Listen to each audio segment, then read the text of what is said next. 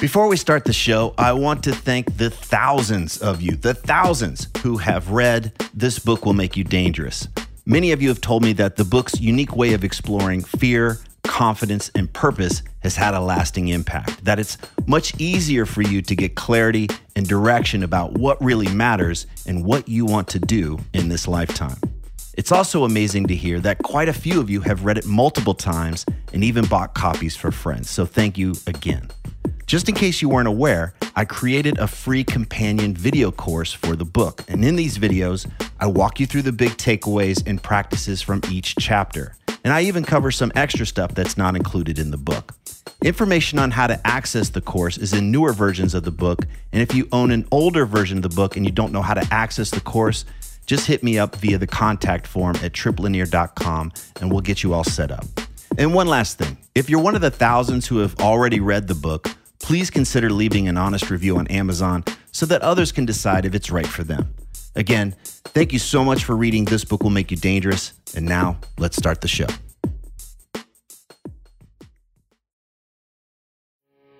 You are listening to The New Man, Beyond the Macho Jerk and the New Age Wimp. Your host is men's coach Trip Lanier.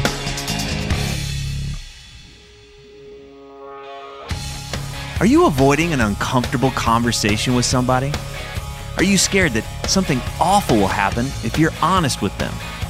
And could it be possible that life might get better after you have the scary discussion? Today's guest is here to talk about having difficult conversations. Here's what he's learned after pulling back the curtain and telling his wife, coworkers, and sons he's gay.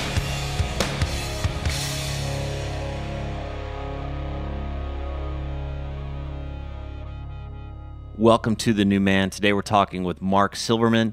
He's a coach who works with entrepreneurs, sales professionals, and leaders. And you can learn more about him at markjsilverman.com. Did I get that right? That's correct. All right.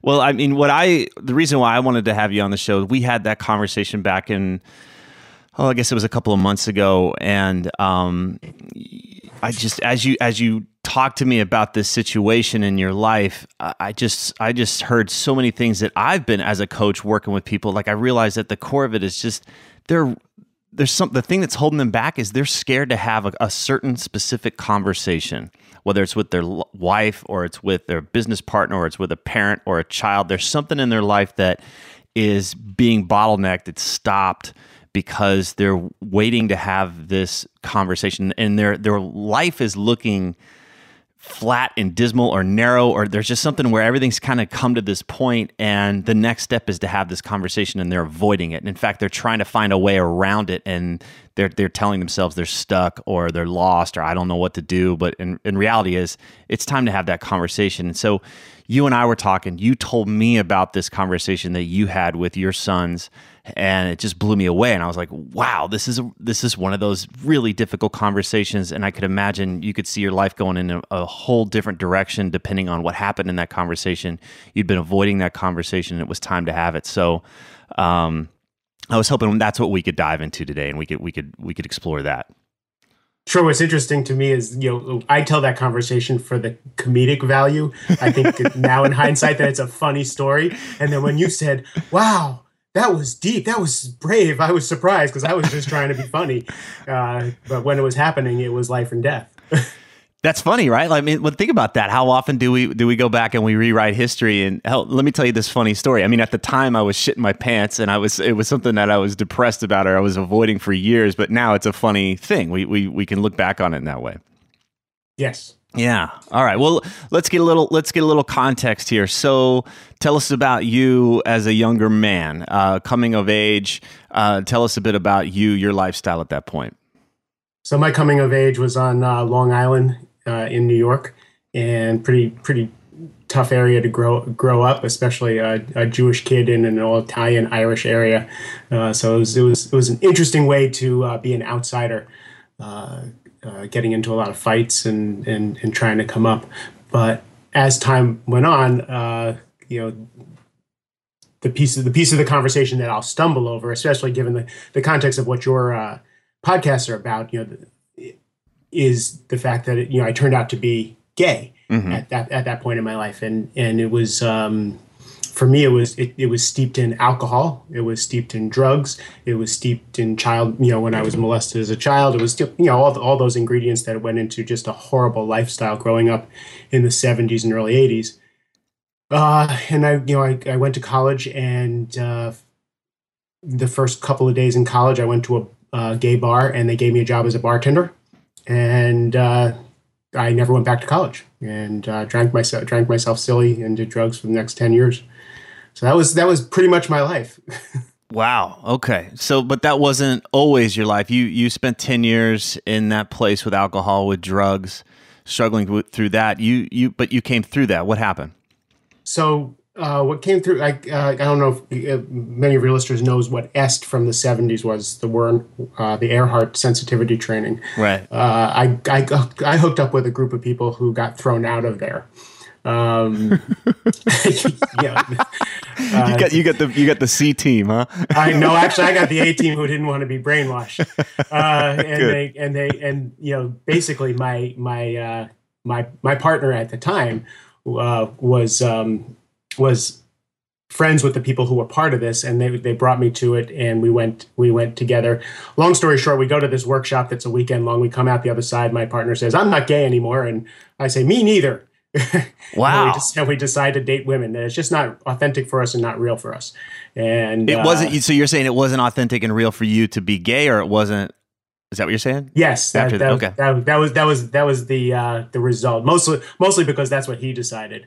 But I also the woman who ran it has a funny conversation about how I came up to tell her that I was really scared to do the weekend because I was afraid that my partner was really gay and I'm not. And she said she laughed her ass off because I had long fingernails and earrings and long hair, and she was like, "This is craziness." Huh. But it was cool. It was the first step in me actually becoming a full and whole and somewhat healthy person from being on the streets and being in big trouble. I was headed for death and destruction pretty quickly. Okay, so the positive of it was that it helped you get off the drugs and the alcohol and that lifestyle, but at the same time, it had you say, "Hey, wait a second, I'm not really gay."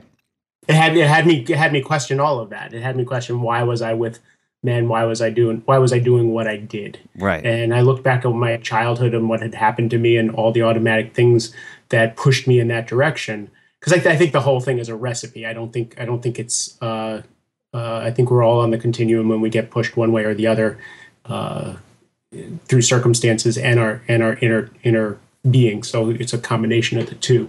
You're saying that our sexuality is that way? Is that what you're saying? Yeah, great. I didn't expect to go this way with the conversation. What the hell? Why don't we drive? Why don't we jump right in? I believe that I was on the continuum of whether I had girlfriends in high school. I liked them. I liked them a lot. But then I started gravitating towards men, and that became my exclusive way of expressing myself for a long time. When this came along, it had me questioning that. Who am I? What am I? What do I want in life?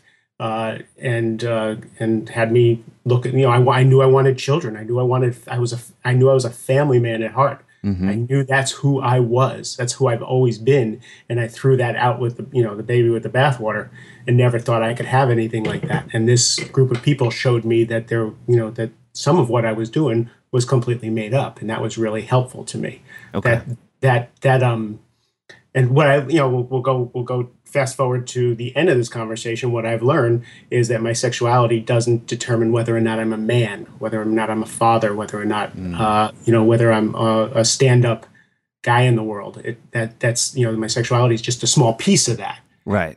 So that, it was that continuum. And I think I had to take that journey to get to this place to where, Father's Day yesterday was the most special day ever. Yeah. Okay.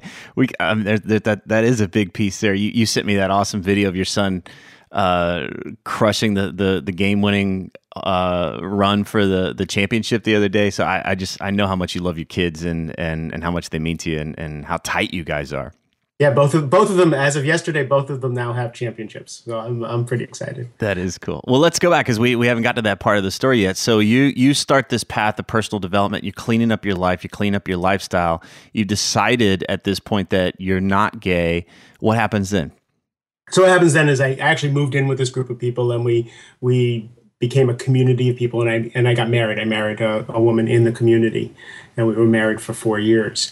And we moved to California as a community, and it was an interesting time of bumping up against old patterns and new ways of being. You know, these people, they taught me how to sit, how to walk. They were just showing me how I had become a caricature of myself. This wasn't inauthentic. They were showing me how to authentically be in my body, and it was incredible. I shed a lot of that persona I had put on. Working in gay bars and being part of that 70s, 80s culture, and I learned how to inhabit my body and be a man. I'm really grateful. I learned how to have sex with women and be a man in that kind of relationship, and learn to be responsible and work and pay bills and do what I needed to do. So it was very positive. There was a lot of good stuff that came out of there. Ultimately, I was going to say, so it sounds like you learned a way of being as a younger man, living in that tough neighborhood, and then responding to whatever the life that you were in. Like this, okay, if I act this certain way, this is where I'm safe. This is how I'll be accepted. Or is that what it was? And then these people helped you kind of get rid of that and just come back to who you were. True. Yeah. No. That I would say that was the case. I have to say I've never lost a fight. I never lost a fight in school ever. Everybody walked away pretty messed up. But I always have to throw that in. I want my kids to know I've never lost a fight. I never started it, but I never lost it. Yeah. But then when I went into the bars and stuff like that, that was where that persona and it came in. And then when living this other life, I really learned how to be a functioning man in society. Okay. Got it. I'm just getting this picture of how painful that time must have been. I feel pain as I listen. It's like, man, it's like, where's this part of you that's not able to inhabit your body and we all do this. We all have this persona. We all have some version of this. Like you said, it's on a continuum. And so you actually dove in and said, wait a second, I'm going to figure out who I really am. And you had a group of people that were helping you with that. You got married. Tell us about that. Well, eventually, because it came out of Est in the 70s, it was very confrontational always. And part of that whole Est thing was to keep you off your game. On one hand, it's very healing, and there's a lot of useful stuff. On the other hand, I never was able to get an experience of myself. So often when I would have an experience, they would tell me that that's not the experience I'm having, and it really spiraled to where I got thrown out several times, and then and I was drinking again. I wasn't drinking horribly alcoholic, but every time I drank, something bad would happen. Yeah. And I got thrown out of the community one last time, and I decided I was never going to go back. Got divorced, was homeless for a little while, and that's how I ended up with my brother here in Washington D.C. I was homeless, driving around the West Coast, living in my truck. And I kept trying to get him to wire me money. I don't know if you remember, back then Western Union was the only way to get money, and I never knew that you had to be at the Western Union that he told you to, that where the money was set up. So I could, every time I go to a Western Union, they're like, "There's no money for you here." I'm like, no shit. So as I'm driving across the country, my brother and I would have to, I'd have to find a payphone, call my brother, find a Western Union. So I never got any money. So I had a gas station card that still had money on it. So I drove across the country to come be with my brother on a Unicall 76 card. I would get gas and food and live in my truck all the way across the country. So that's how I got to Washington. When was this? 1989, August, September 1989. I was driving around, living on Diet Coke and cookies.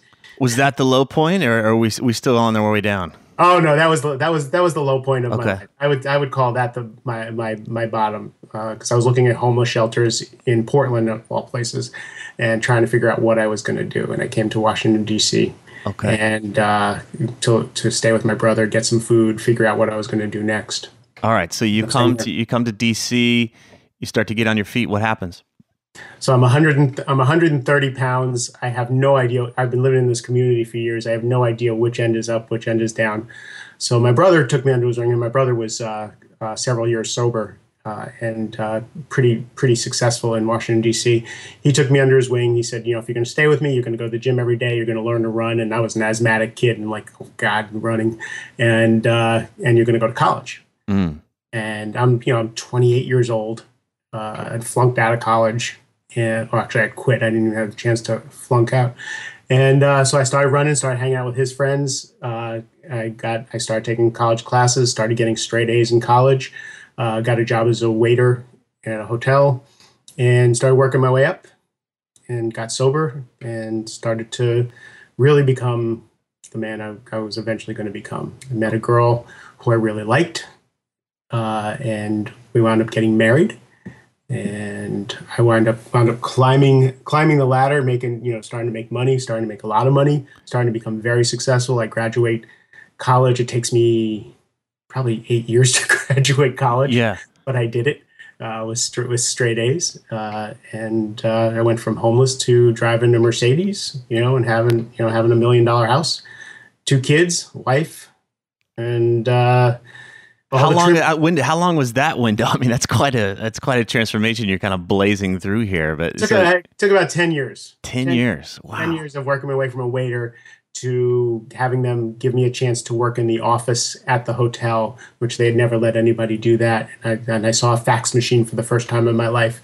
Learned, I was clean. I had this thing for office equipment and office supplies because my whole family's been in the restaurant business. So I never knew anything clean. And to me, an office supply store was clean. It was just so beautiful. I just love pens and pads and so that was a whole lifestyle change for me to have weekends off and to actually work a regular job. Right on. So you're living the American dream. You got 2 kids, a wife. You're driving the Mercedes. You got the $1 million house. Yep. I was committee chair for the Boy Scouts. I coached basketball and baseball.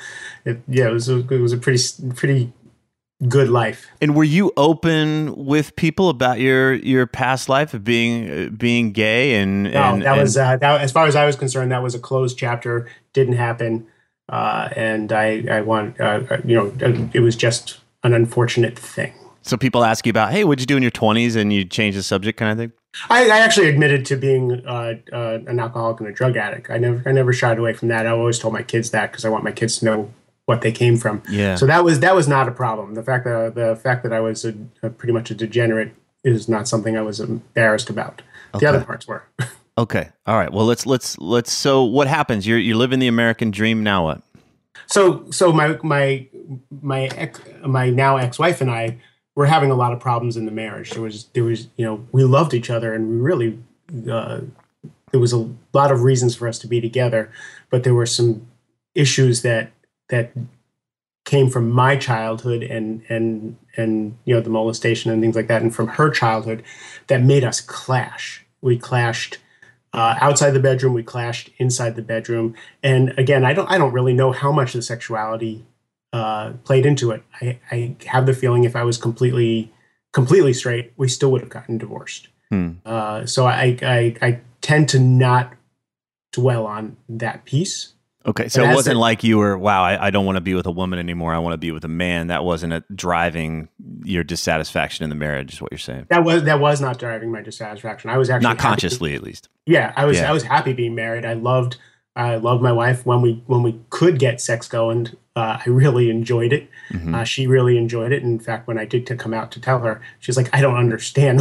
We had great sex. Oh, she was surprised. Yeah, for years she would say, "This just isn't the case. I remember what we did. I remember," and I'd say, "Nope, never enjoyed it."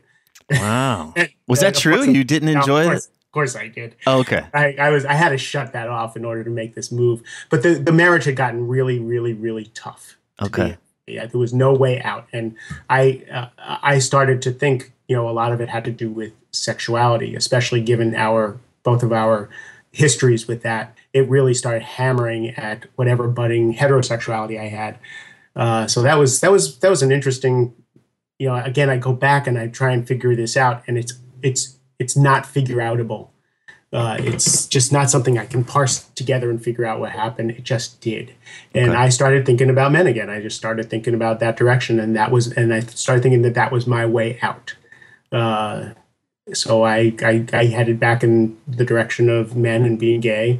And I started to dip my toe in the water, and it was starting to feel icky and real bad.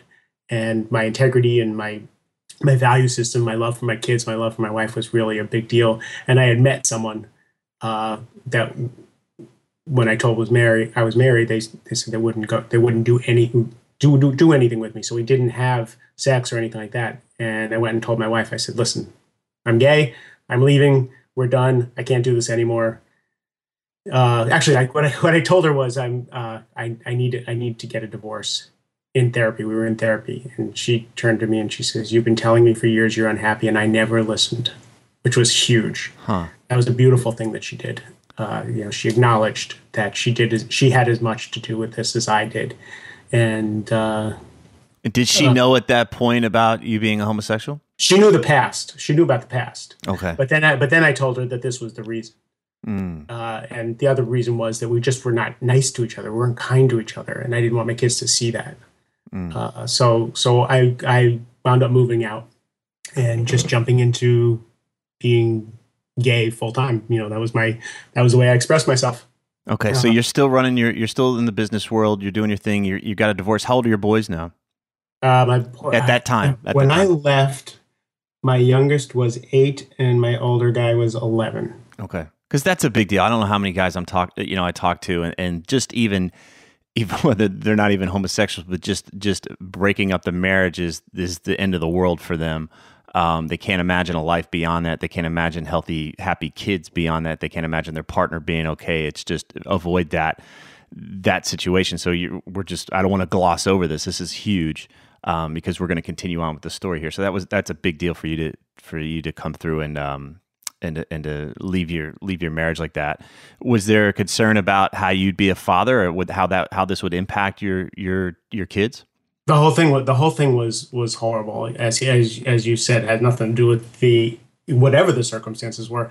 My kids and I were extremely close. They were my life, and we talked and we did things together, and I was coaching them, and it was very, very tight relationship. And to have this happen was tough on them. My younger son really had a rough year. Mm-hmm. My older son, a lot more pragmatic, a lot more heady, was a little stoic. He said, when we talked about it, he says, Mark, Dad, I see you as much now as when you lived here. It really doesn't matter. It's okay with me. Just let me know when there's something I need to know. Because you're right down the street, right? You're in the same neighborhood. I made sure that I never lived more than walking distance from my kids. I've maintained that for the last, I guess it's been 8 years now. Okay. I live walking distance from my ex and my kids. All right. So you've left. You're still tight with your kids. Now you're out. You're gay, but not with. I mean, is this still in secret? Your wife knows. It's still in secret. My wife, my ex-wife, my wife knew at the time. She asked me not to get divorced. She said, "Let's not get divorced." Since we're I'm still supporting her. I wanted her to be a stay-at-home mom she was a stay-at-home mom with the kids from the time they were born, and I wanted her to stay being a stay-at-home mom even though I wasn't living there. So I paid all the bills, even though I wasn't living there. Made sure she stayed home with the kids so that they had a constant. Made sure they could stay in the house. Yeah, that was really, really important to me.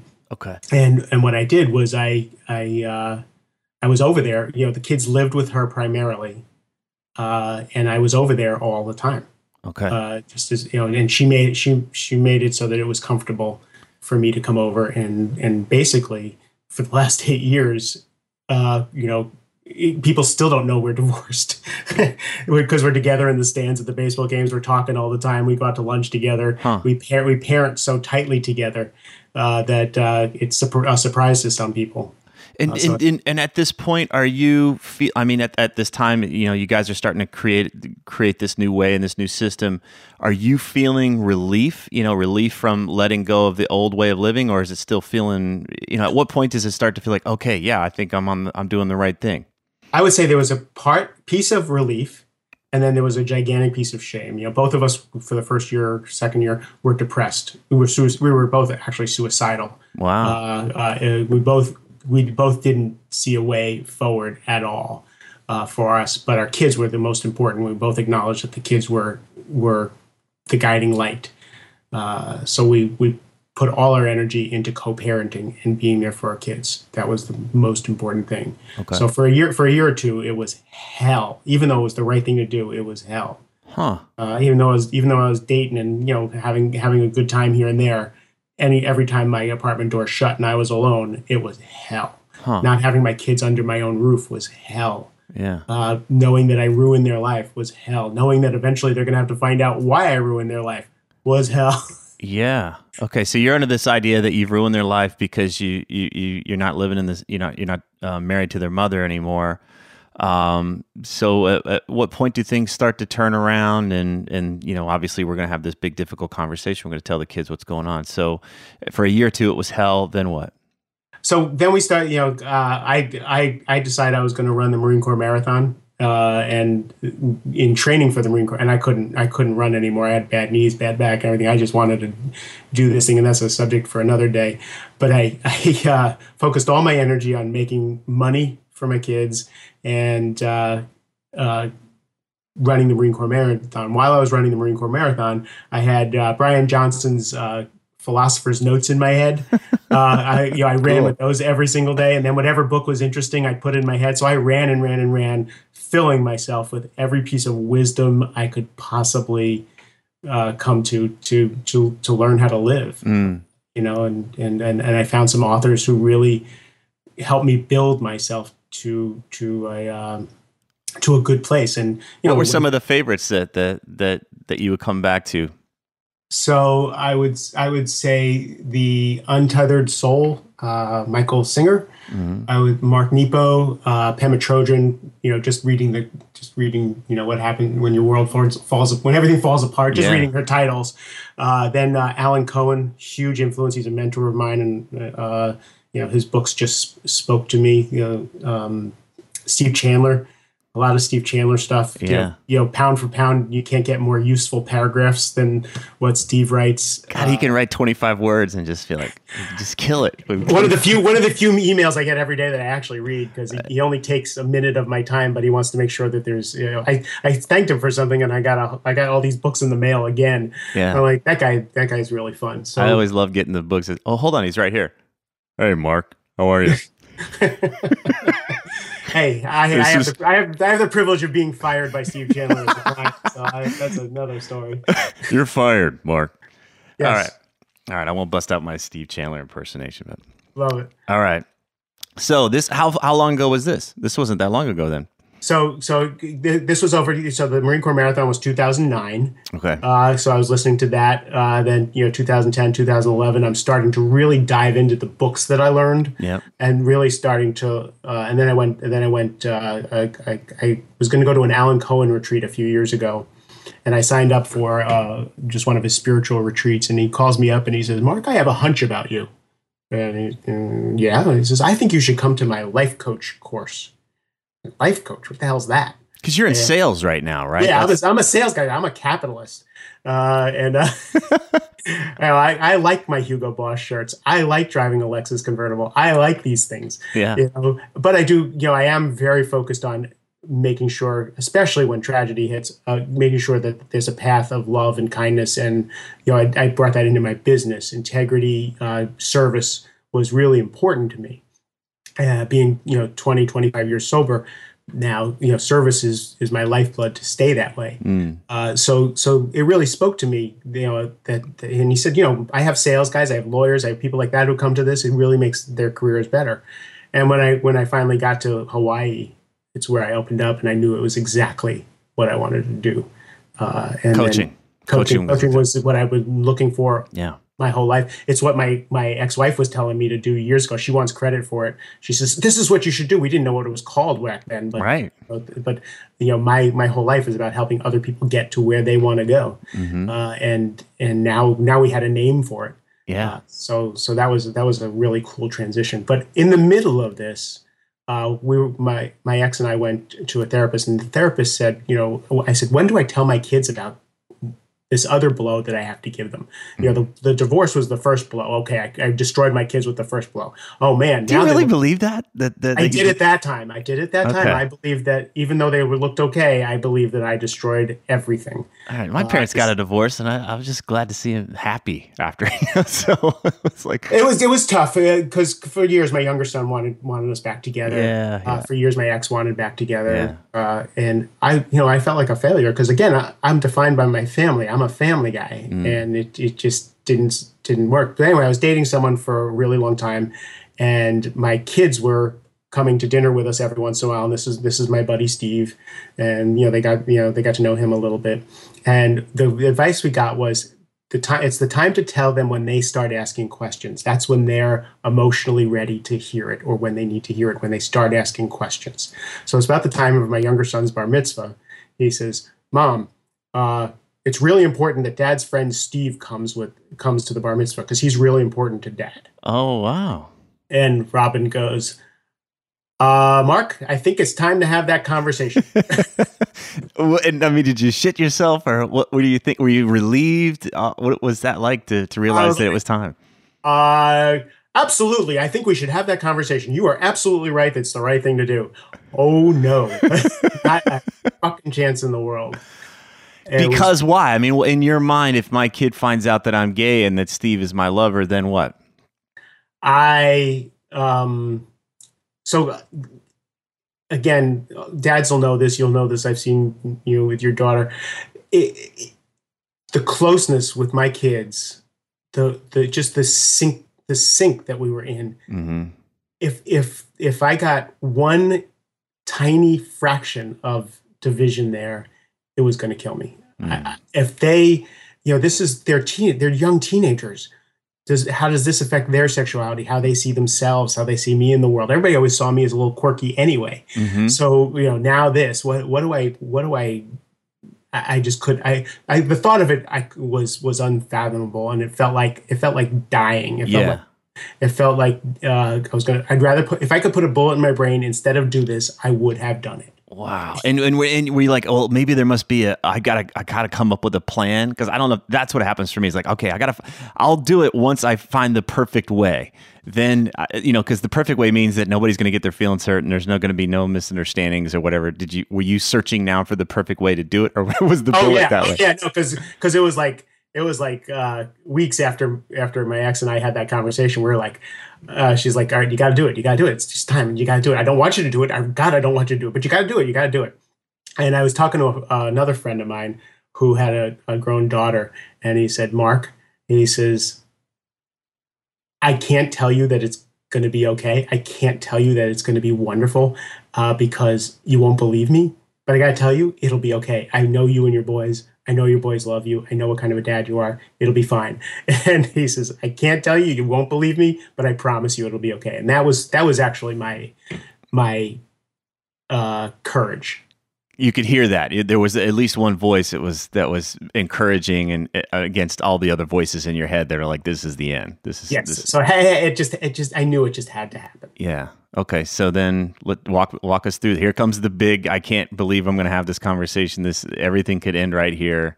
So I'm not a planner like you. I am when it's right, it's right. I don't do role play. I don't do any of that stuff. I try and be there in the moment. And so I go over to the house. My ex is there, and my two kids, and we're supposed to. I don't remember what the circumstances were. Actually, we weren't going anywhere. So I go, hey guys, come outside with me for a couple minutes. Let's go sit down. And inside, my heart's pounding. Oh yeah. You know that. Oh yeah. That feeling where it's like I'm not sure I'm going to be able to breathe. So we sit down on the steps, and I go, listen, I really want to talk to you. And I had already done the divorce conversation the same exact way. The divorce conversation was just as hard. This one, though, felt like the final nail. Yeah. So I see in the corner of my eye, my ex is in the screen door. She looks outside. She looks horrified. It dawns on her what I'm about to do, and she runs away. She bails on you. She's just gone. And this is the funny part. This is the part you and I were laughing about. So we sit down. And my guys go, Dad, what's up? What's going on? And I go, I said, you know my friend Steve? And they go, yeah, Steve. And I said, you know, he's more than a friend. And they look at me, and my younger son goes, does that mean you're gay? Hmm. I said, yeah. They said, so Steve's gay? I said, yeah. And they look at me for a minute, and he goes, have you kissed him? And I went, yeah, of course. And he goes, ew. They both were like, ew. Oh my, oh shit. So then my elder son, he looks at me, he goes, so say something gay, Dad. I'm like, what? He says, talk gay. Dude, I don't talk gay. He goes, act gay. Come on, act flamboyant. I go, dude, I don't. I don't do it. And he goes, you're no fun. So my younger son just throws his arm around me. He goes, Dad, I don't care. I love you. Wow. And I said, did you guys know? They go, no, we didn't know. We didn't know at all. And I said, and so that, and then that was, and then they both go, my older son goes, all right, can we go play video games now? And I said, sure. Just let me know if you have any questions or anything like that. And I said, oh, by the way, on your way to the basement, would you just run upstairs and tell your mom that you're alive? So I'm not sure she knows. So you know, they go in and they run downstairs, and she comes out and she goes, I was upstairs in the bedroom hyperventilating and praying.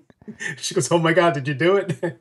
And so did you feel that there was any division there? I mean, you got challenged. That was interesting, right? Your son's like, talk gay, act a certain way, gay, because in his mind, this is what gays are, and you're my dad. That's how I was interpreting that. Did you?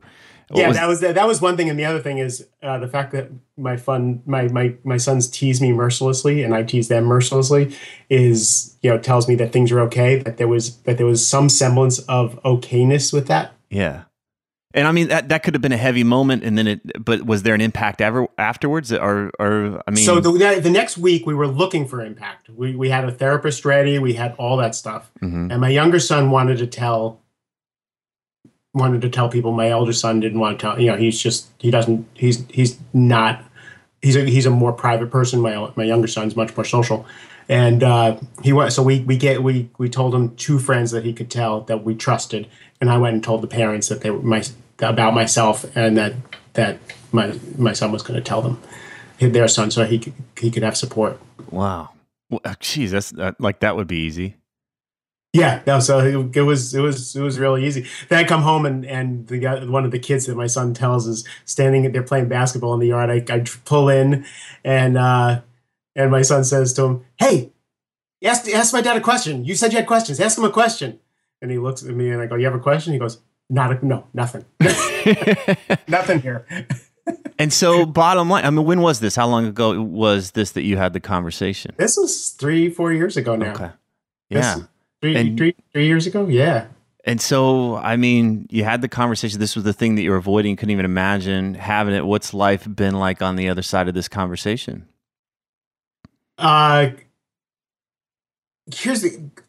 Having one life, because I came out at work at the same time, you know, at that point also. I brought my current partner, my life partner. I don't want to call him current, it should be forever, on a business trip. And again, you know, I was a high-end sales guy in the tech industry, which is basically like being on a football or baseball team. Mm-hmm. And I brought him on a club trip to a tropical island, and nobody gave a shit, which really was amazing to me. People I'd known for 10 years, they just didn't care. They didn't know, they didn't have a clue. And then when they found out, they didn't care. They just wanted me to be happy, which has been unanimously what the response has been. I live in a small, you know, what seems like a small town here, and people see me with my partner, John, and with my kids, and my kids don't. The thing I was really afraid of was my kids getting teased. Yeah. And they get no shit about it at all. My kids come to my partner grills up a storm. He's from the South, and he knows how to grill, so he grills all the time. Kids come to my house all the time for his burgers and his steaks and all kinds of shit. So there's been no repercussions. It's been really great. It's just such a powerful story because I don't know how many of us are walking around. We've convinced ourselves that there's no life beyond this event, this conversation, or this thing that we're imagining.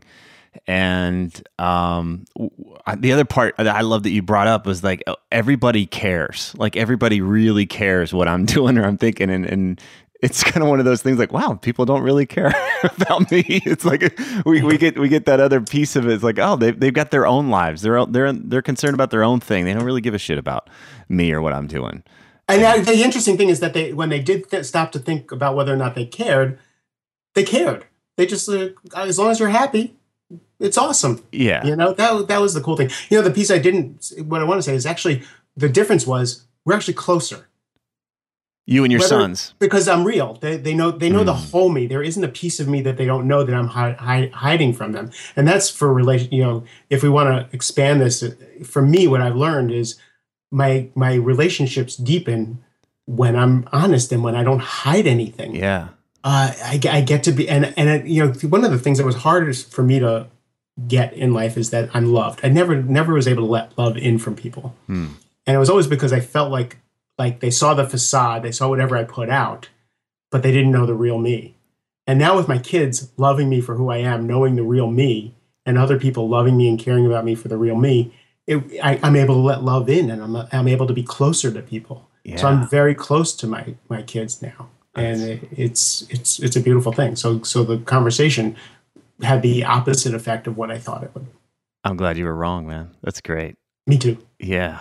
Oh man, thank you so much for sharing that. I mean, if you could go back in time in a time machine and be your own ally, is there anything that you'd want to tell yourself at some point? I know you had to go through all this and to get to where you are at this point in time, but is there anything that here's the lesson I wish I could have gotten sooner?